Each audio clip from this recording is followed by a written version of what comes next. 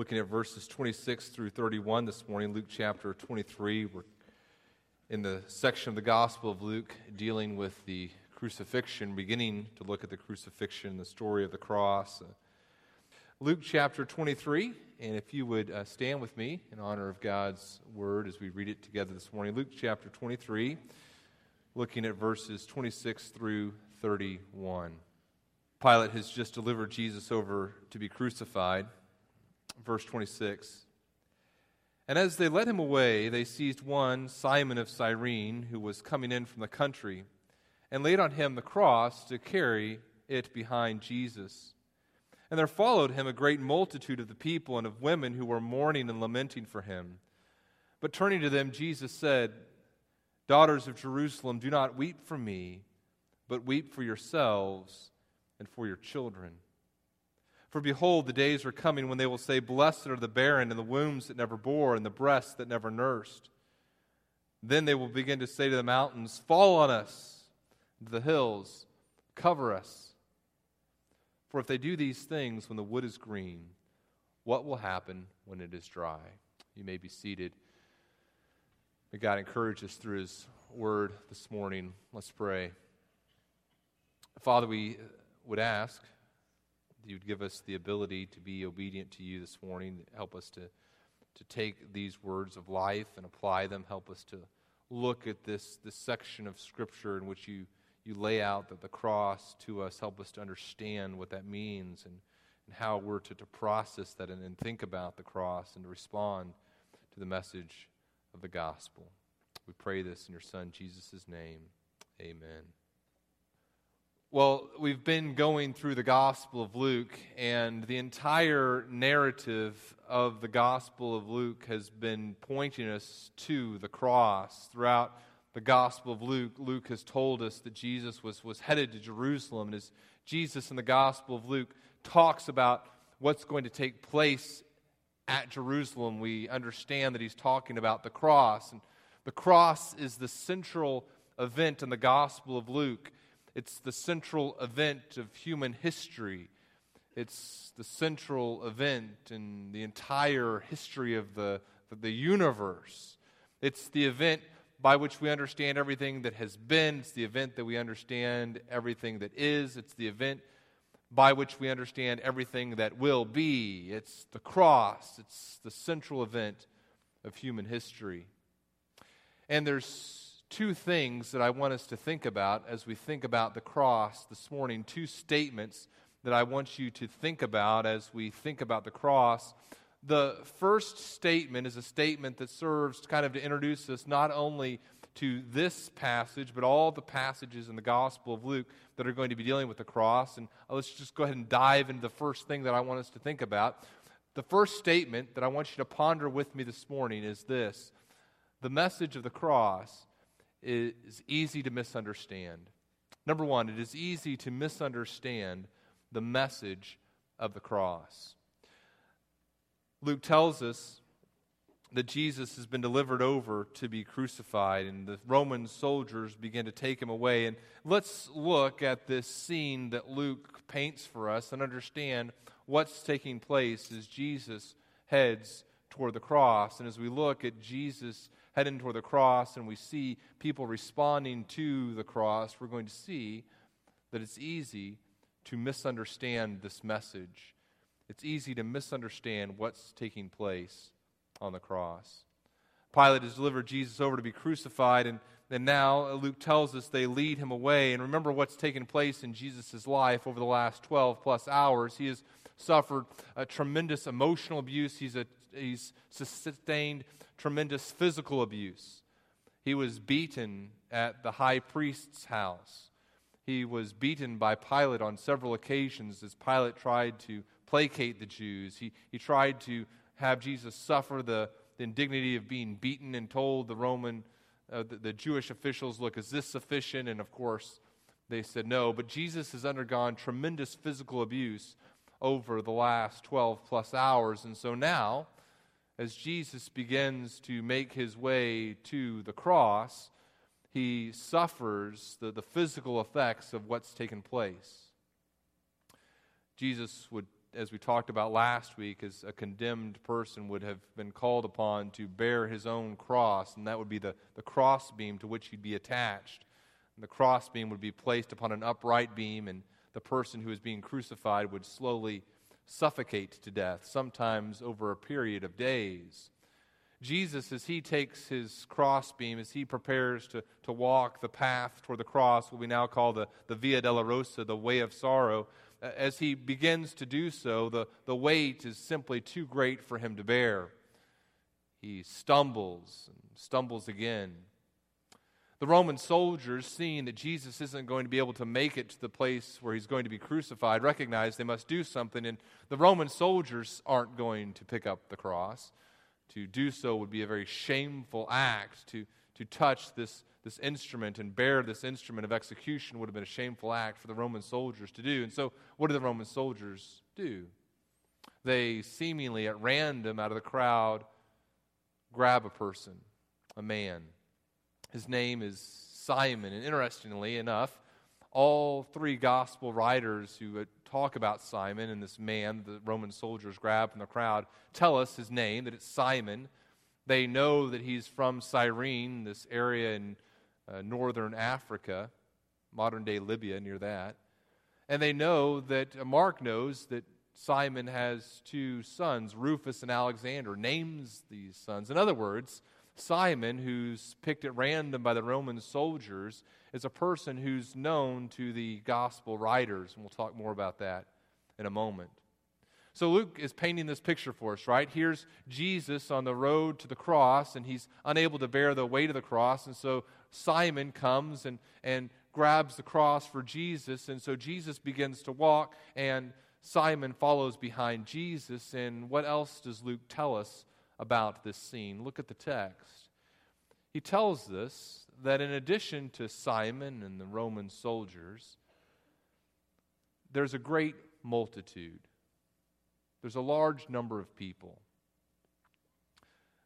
This is the time of the Passover. Jerusalem is filled beyond capacity this week. What's more, Jesus has gained quite a following as he's been teaching in the temple over the past week, hasn't he? And people have heard what's happening with Jesus, this guy who's been teaching in the temple.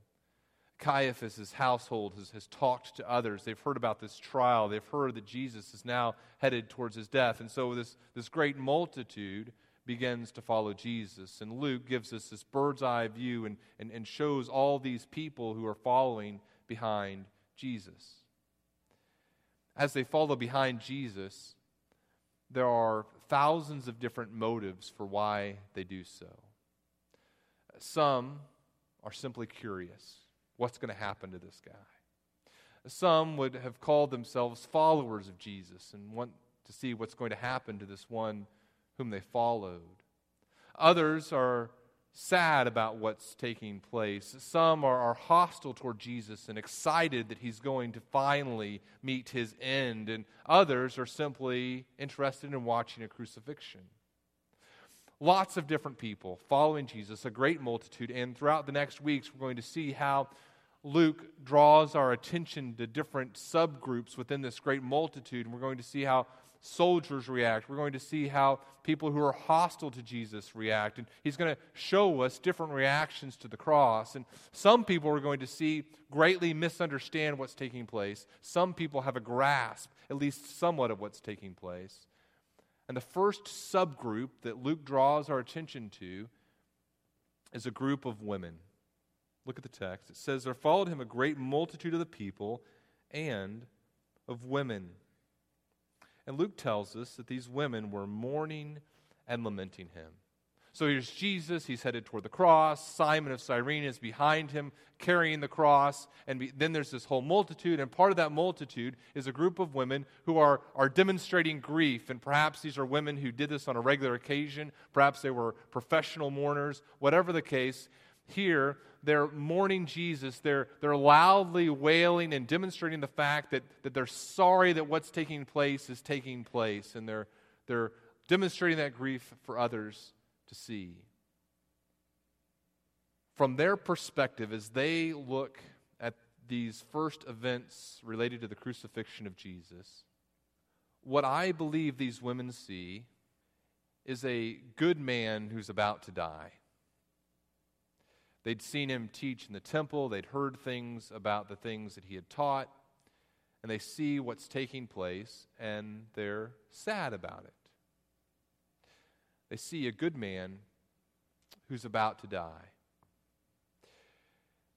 And Jesus, now freed from the burden of carrying the cross, as he is at the front of this procession, turns and looks back. He hears their wailing, he hears their lamenting, he hears their crying. And he doesn't say, "Hey, thanks, ladies. Yes, this is very sad, and thank you for mourning for me." Instead, he says something kind of surprising. He says, "Daughters of Jerusalem." In other words, women of Jerusalem, those who are kind of the female representatives of the city and of the nation of Israel. Don't weep for me, weep for yourselves and your children. Literally what he says, weep not for me, for yourselves weep and your children. His emphasis is, yes, it's okay to weep, but his emphasis is on the person you're weeping for is incorrect. As you look at this situation and see how sad it is and think about how sorrowful this is, you're missing what the true sorrow, why this is a truly tragic event. You need to weep not for me, but for yourselves weep and your children. The daughters of Jerusalem, as they look at the cross, fundamentally misunderstand what's taking place. They misunderstand why this is so grievous. In fact, Jesus, as he's looked at his suffering and the cross, as he's talked about why this is a sorrowful event, as he's talked about the grief that's going to take place in Jerusalem, he often points us to the reality of people not understanding the message of the cross and people not understanding the reality of judgment. In fact, if you go over back a few chapters to Luke chapter 19, it says that Jesus is drawing near to Jerusalem. This is verse 41. And as he draws near to Jerusalem, remember, everyone's all excited. Some of these same people that are now following him in the crowd are these people that were welcoming him into the city. And verse 41 says, as he draws near and he's coming over the Mount of Olives and he's looking down and he sees the city of Jerusalem, he responds, verse 41 tells us, by weeping. This is Luke chapter 19. And he says, would that you, even you, had known on this day the things that make for peace, but now they are hidden from your eyes. In other words, if you had known how shalom could have been created, how peace with God, reconciliation with God could have taken place, but now you don't, and now these things are hidden. The days will come upon you when your enemies will set up a barricade around you and surround you and hem you in on every side and tear you down to the ground, you and your children within you, and they will not leave one stone upon another in you because you did not know the time of your visitation. And in chapter 21, he's going to talk about the coming judgment upon the people of Jerusalem. I believe he's not just talking about the events that are going to take place in a few decades in 70 AD. I believe he's talking about God's ultimate judgment. And Jesus, as he sees Jerusalem, and he knows what's going to take place in Jerusalem, he knows what's going to happen to him, his sorrow is ultimately a sorrow that some are not going to experience the blessings of deliverance from God's wrath. In his humanity, in Christ's humanity, he is not looking forward to the physical suffering of death.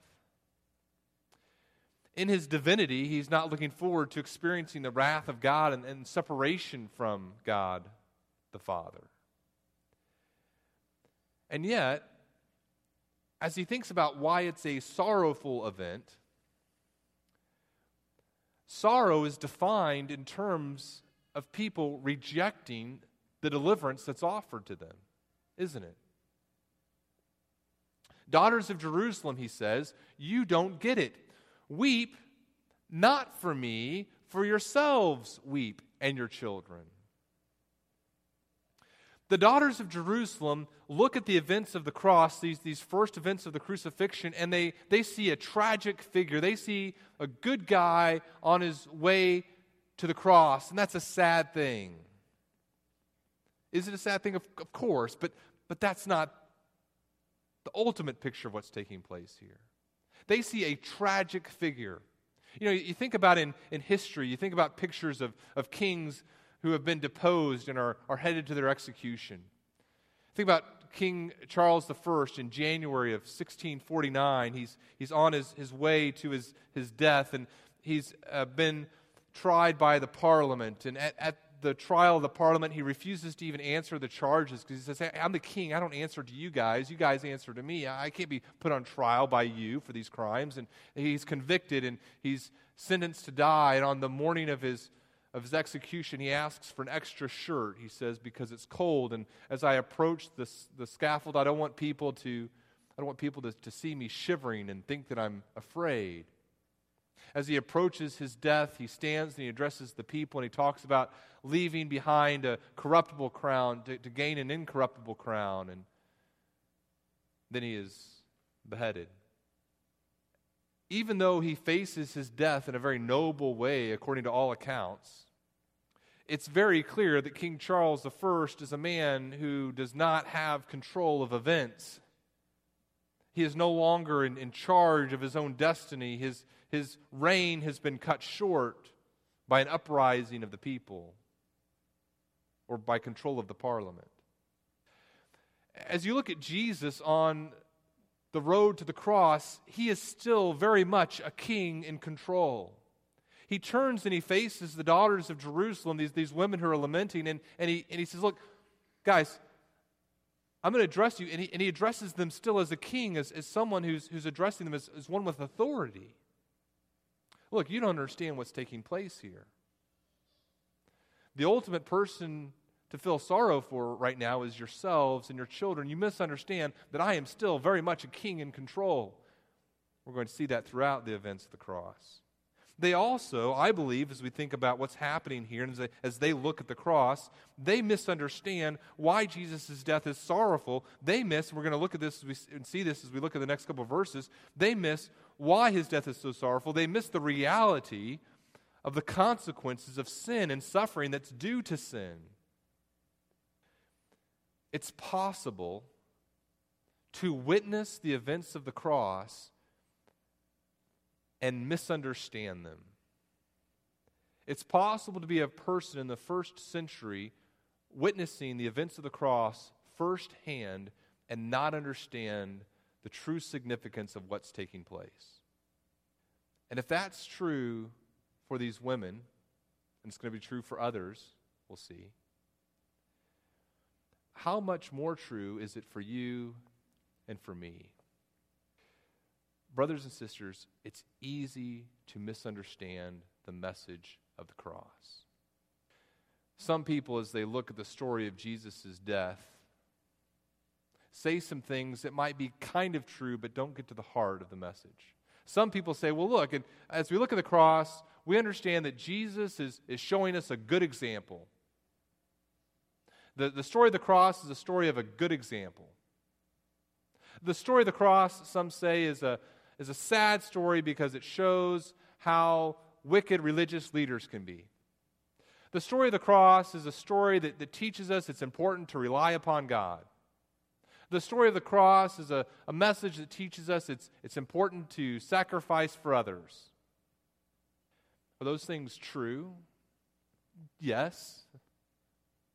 But do they get to the heart of the cross? It's easy to misunderstand the message of the cross. It's easy to look at this story and say, what a sweet story, what a sad story, and not understand the true significance of what's taking place. The women of the cross, the women who are mourning, don't get it. And Jesus offers these words of correction to them. Now, here's the second statement. So the first statement that I want you to think about is, look, it's easy to misunderstand the message of the cross. It's easy to look at the cross and the story of Jesus and not get it, not get the depth of what's taking place. And there are many people who would say, look, I know the story of Jesus, and I believe the story of Jesus. And hey, you know what? The women who are following Jesus believe that Jesus died on the cross. That doesn't mean they understand the message of the cross. And there are people in this room this morning who say, you know what, I understand. Jesus died on the cross. I believe that Jesus died on the cross. I believe that Jesus rose again. I believe a lot of things about Jesus, and yet they don't understand the message of the cross. So what's the second statement I want us to think about as we try to think about the cross and rightly orient our minds around what's taking place here? The second thing I want you to think about this morning is this. The cross is where God punished our sins and reconciled us to himself. And as we listen to what Jesus says to the women who are following him, we see why this is such an important truth. Verse 29. Behold, okay, remember what he said. Weep, not for me, for yourselves, weep, and for your children. And then he says, for behold, the days are coming when they will say, blessed are the barren, and the wombs that never bore, and the breasts that never nursed.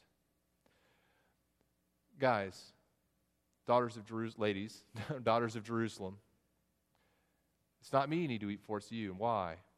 Because you understand, there's coming a day, he's alluded to it before, there's coming a day when people are going to look at those who they normally would feel sorry for. There'd be a sense of, hey, I'm sorry you weren't able to have children. And they'll say, that person is blessed. That person is fortunate. Because they don't have to see their children undergo the suffering that we're going through. He says that day is coming. That day of God's judgment that I've talked about as I came into the city, as I talked to you about the temple, that day is coming where God's wrath is going to be revealed. Here's a couple questions that I want you to think about as we think about how the cross is where God punished our sins and reconciled us to himself. The first question is this: why? Why are the daughters of Jerusalem and their children in danger? As we look at this text, as we see what Jesus has said to the people of Jerusalem throughout his ministry here in the city of Jerusalem, we see that the people are in danger. The daughters of Jerusalem, their children, are in danger because they're in rebellion to God, and God's future judgment is coming. Why are the daughters of Jerusalem and their children in danger? Because they're in rebellion to God, and God's judgment is coming. Jesus says, look, blessed are those who have never had children, because there's coming a really bad day. And he says also, look at this, he says in verse 30, there's going to be this day where God's judgment comes, and they're going to say to the mountains, fall on us, and to the hills, cover us. This is exactly what the people said in the book of Hosea chapter 10. As the people of Israel experience God's wrath, they say to the mountains and hills, fall on us. It's the same thing that we're going to see in the book of Revelation 6, as God's wrath begins to be poured out. It's very interesting. As God's wrath begins to be poured out on people, they don't say, we need to repent. They say to the mountains and rocks, fall on us and hide us from the face of him who is seated on the throne and from the wrath of the Lamb. They want to be removed from the penalty, the consequences of wrath, but they don't want to turn and receive a relationship with God. And then in verse 31, Jesus says, Luke 23, Jesus says this also to the daughters. He says, look, he's quoting a common proverb. If they do these things when the wood is green, what will happen when it is dry? And that proverb means, look, if this is what's happening in good times, if this is how bad things are now, what's going to happen when things are even worse? Jesus, I believe, is saying, look, guys, ladies, if this is what happens to me, who has done nothing wrong, if God in his sovereignty doesn't stop this from taking place, how much worse is God's wrath going to be that those who are in rebellion to him receive? The daughters of Jerusalem and their children are in great danger. And they're in great danger because they're in rebellion to God. And the destruction of Jerusalem is an example of a taste of the wrath of God on sin. What I think we need to see that the daughters of Jerusalem didn't see is that our sin separates us from a right relationship with God. Every single one of us are separated from a right relationship with God from our birth due to the fact that we sin. And just as the daughters of Jerusalem and their children are in danger, apart from God's grace, you and I are in danger. Right? If you don't understand that, you don't understand the cross. The women are looking at an event and not understanding the reality of God's divine judgment upon the people of Jerusalem. And because they don't understand the holiness of a God that would punish sin and the reality of sin in their own lives, they don't understand the cross. Here's a second question I want you to think about as we think about what it means that the cross is where God punished our sins and reconciled us to himself. The second question is this: was the cross necessary? Was the cross necessary to rescue people from judgment? Is there a way that God could have reconciled the daughters of Jerusalem to him apart from the cross? Is there a way that they could have been spared from the judgment that was to come apart from the cross? And the answer is there was no other way, so the cross was absolutely necessary to rescue people from judgment. Keep your finger there in Luke 23 and turn over a couple books to the book of Romans. Romans chapter 1. Robert Culver is a very gifted theologian, and he, as he talks about the necessity of the cross, says, look, God's holiness made the cross necessary, and God's love made the cross possible. So you look at Romans chapter 1, you come down to verse 16, and Paul is talking about the gospel. He says, I'm not ashamed of the gospel, for it's the power of God for salvation to everyone who believes, to the Jew first and also to the Greek. For in it, that's the gospel, the righteousness of God is revealed from faith to faith, as it is written, the righteous shall live by faith. Paul says, look, here's this message of the gospel, and here's why this message of the gospel is such good news. Because in the message of the gospel, you find out how you can obtain the righteousness of God through faith. And the person says, well, Paul, gee, that's swell, fantastic, but I mean, the righteousness of God, I'm a pretty good guy. And Paul, as he goes on through the rest of chapters 1 and 2 and into chapter 3, tells, no.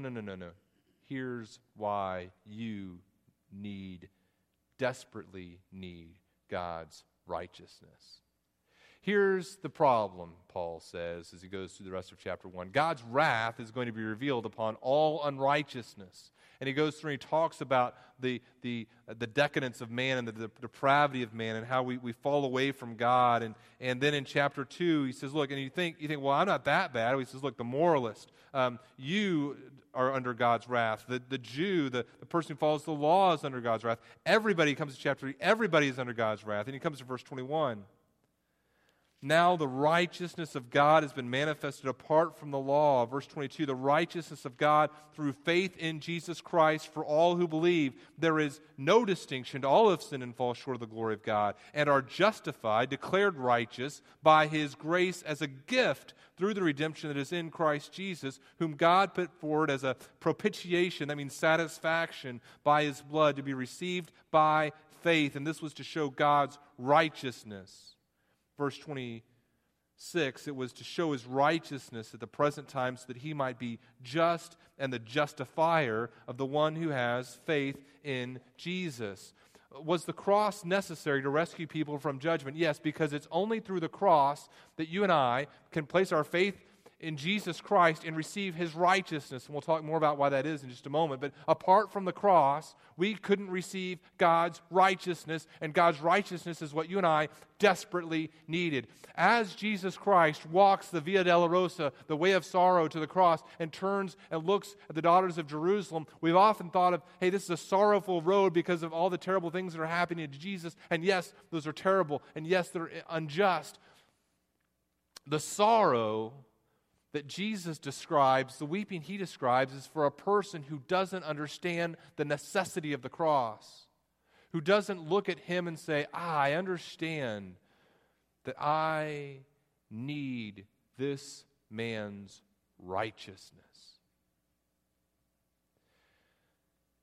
I don't know if you've seen or read or heard some of the interview that Bono from U2 gave with Focus on the Family. And you know, I never thought I'd be quoting Bono in a sermon. But a few years ago, he gave an interview. This is before his recent interview with Focus on the Family, obviously. And he says, and I don't know where he is spiritually. I don't know where his heart is. But he says some very true things as he talks about Jesus Christ. He talks about how the world views Christ first. He says, look, the secular world, the secular response to the Christ story always goes like this. Jesus was a great prophet, obviously a very interesting guy, and had a lot to say along the lines of other great prophets, be they Elijah, Muhammad, Buddha, or Confucius. But then Bono says this, but actually Christ doesn't allow you that. He doesn't let you off the hook. Christ says, no, I'm not saying I'm a teacher. Don't call me just a teacher. I'm not saying I'm just a prophet. I'm saying I'm the Messiah. I am saying I am God incarnate. And people say, no, please, just be a prophet. A prophet we can take. You're a bit eccentric. We've had John the Baptist eating locusts and wild honey. We can handle that, but don't mention the M word, the Messiah word. Bono continues, and he basically is quoting C.S. Lewis's Lord, Liar, or Lunatic argument. And Bono says, either Christ was who He said He was, the Messiah, or He was a complete nutcase. This man was basically strapping himself to a bomb and had King of the Jews on his head, and they were putting Him up on the cross, and if he was crazy, he was saying, okay, martyrdom, here we go, bring on the pain, I can take it. But for Bono, he says, the idea that the entire course of civilization for over half the globe could have its fate changed and turned upside down by a nutcase, well, for me, that's far-fetched. He's right. If you don't understand the uniqueness of Jesus Christ, you don't understand the uniqueness of the cross and why the cross was absolutely necessary to rescue people from judgment. The cross isn't just a story of a nice guy dying for other people. The cross is a story of God incarnate dying for our sins. Third question to think about. What happened on the cross that delivers us from danger? The people who are at the cross, many of them miss it. They misunderstand the message. And as you and I hear the story of the cross and think about the actual historical event, what's taking place on that cross as Jesus dies? What's happening there? Well, what we see is that Jesus Christ is bearing the full penalty for our sin so that you and I can be reconciled to God. As Wayne Grudem puts it, we're talking about the atonement. The word, the atonement. The atonement refers to the work that Christ did in His life and death to earn our salvation. So it's not just the cross, it's this perfect life that culminates in His sacrifice on the cross and the resurrection. What happens here is Christ is bearing God's wrath for us. As Isaiah puts it, God lays upon Him the iniquity, the sin of us all. Scripture tells us that He made Him who knew no sin to be sin on our behalf. And so, although we don't understand the depth of this, we don't understand the fullness of it, but somehow as Christ dies on the cross, and I want you to think about this as we continue looking at the cross in the coming weeks, as Christ is on the cross, He is becoming sin for us. He's bearing the penalty of sin for us. He is experiencing the death that you and I deserve to die physically, but at the same time, he is experiencing the fullness of the wrath of God against sin. 1 Peter 3:18 is a beautiful, beautiful description of what takes place. It says, Christ also suffered once for sins. The righteous, Jesus Christ, the righteous for the unrighteous, you and I. Why? That he might bring us to God, being put to death in the flesh, but made alive in the Spirit. So what happens? You and I who are unrighteous, in our place, the righteous dies for us. He dies in our place. He takes upon himself our sin. We receive his righteousness when we place our faith in him. And now what can happen? We're reconciled to God. So what happens on the cross that delivers us from danger? This wrath. Jesus turns and he tells the daughters of Jerusalem, this wrath is coming. It'll be better to not even have children. It'll be better not even to be born than experience this type of wrath. And I believe he's saying this thing that's going to happen in AD 70 is a picture of God's future wrath. And he says, look, this is a terrible thing. But the good news is what happens on the cross is Jesus bears that wrath for us. There's a theological term, the penal substitutionary atonement. The penal substitution. Penal means penalty. He bears the penalty for us. He's substituted for us. There's a sweet story, and perhaps you've heard it before, of a little boy who is told that his little sister is very sick, that she needs a blood transfusion in order to be healthy. And this little boy is told that his blood is a match for his sister, and they ask if he donates some blood to save his sister, and they describe the procedure to him, and he says, he thinks about it for a moment, he says, for a little while, he says, yes, I want to help my little sister. So the day comes when he goes and he begins to give blood so his sister can receive this transfusion, and he looks up at the nurse who's helping with this procedure, and he looks at this nurse and he says, am I going to feel it when I begin to die? See, he had misunderstood what they were asking him to do. He'd misunderstood the medical procedure that was taking place. He thought they were asking him to die so his sister could live.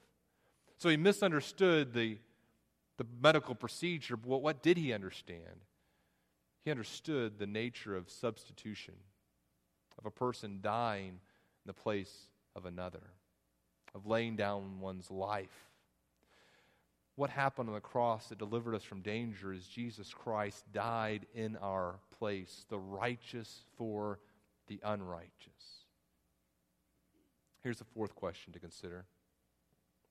What else did Christ's death actually do?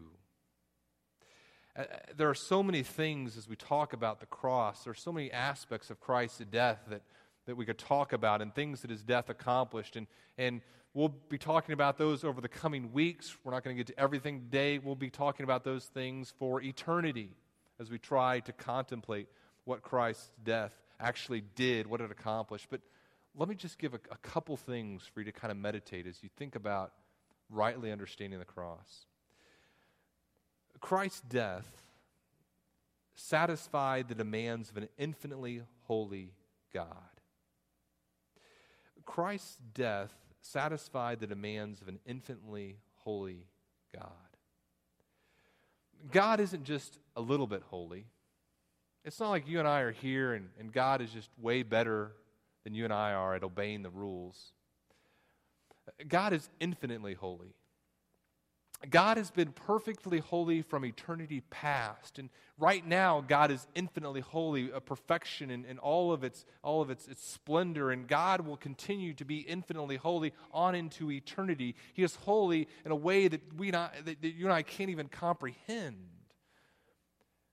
And you and I, as we sin against an infinitely holy God, have damaged that relationship in a way that I think we don't even understand.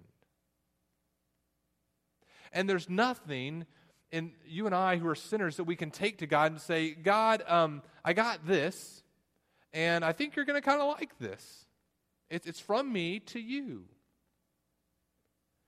What do you think? Should we be pals? But what happened on the cross is Christ is the perfect sacrifice, satisfied the infinite holiness of a holy God. As John tells us, He is the propitiation, this is 1 John 2:2, for our sins, and not for ours only, but also for the sins of the whole world. Hebrews 2:17 says that Christ was made like His brothers in every respect, so that He, that is God, might become a merciful and faithful high priest in the service of God to make satisfaction for the sins of the people.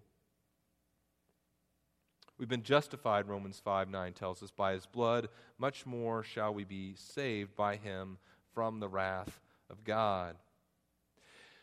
His death satisfied the infinite holiness of a holy God. It also allowed us to be declared righteous. We've talked about that. It's His death that allows us to be cleansed by His work. Titus 3:5 says that He saved us not because of works done by us in righteousness, but according to His own mercy by the washing of regeneration and renewal of the Holy Spirit, whom He poured out on us richly through Jesus Christ our Savior. What else did Christ's death actually do? Well, it demonstrated that God has a great love for sinners. On the cross, we see the love of God for you and I who have nothing intrinsically righteous in ourselves, nothing in ourselves we can say this is righteous. It demonstrated His love as He poured it out for us. Romans 5:7. One will scarcely die for a righteous person, though perhaps for a good person one would dare even to die. But God shows His love for us in that while we were yet sinners, Christ died for us. Ephesians 5:2, walk in love as Christ loved and gave Himself up for us, a fragrant offering and sacrifice to God. The daughters of Jerusalem, as they looked at the scene that was taking place before them, should have seen this is a demonstration of God's great love for me. So much more we could talk about here. How it ends our war with God, what happens on the cross. The war with God is over. The enslavement to sin and the enslavement to our sin nature and our passions, being a slave to legalism is done away with. Being a slave to death, we'll talk about all those things. Now, next few weeks and into eternity. Last question, though, I want us to think about this morning. How do we receive the benefits of what Christ accomplished on the cross? It's not enough just to believe that Jesus died on the cross, just to believe factually that took place. The daughters of Jerusalem, the people in Jerusalem, all believed that Jesus died on the cross. They saw it. That's not sufficient. It's not enough to believe that Jesus is just a good example. I'm going to try to be like Jesus. That doesn't get us God's righteousness, does it? What have we seen? We've seen that we are in desperate need of God's righteousness, and it's on the cross that Jesus dies, bearing the wrath of God, so that we can receive God's righteousness. How? How do we receive it? By faith. How tragic to have witnessed the events of the cross, to have witnessed the means of our deliverance from God's wrath, our means of being brought into relationship with an infinitely loving and holy God, and totally miss it. You and I can receive the righteousness of God through faith alone in Jesus Christ alone. I told you we'd come back to Simon.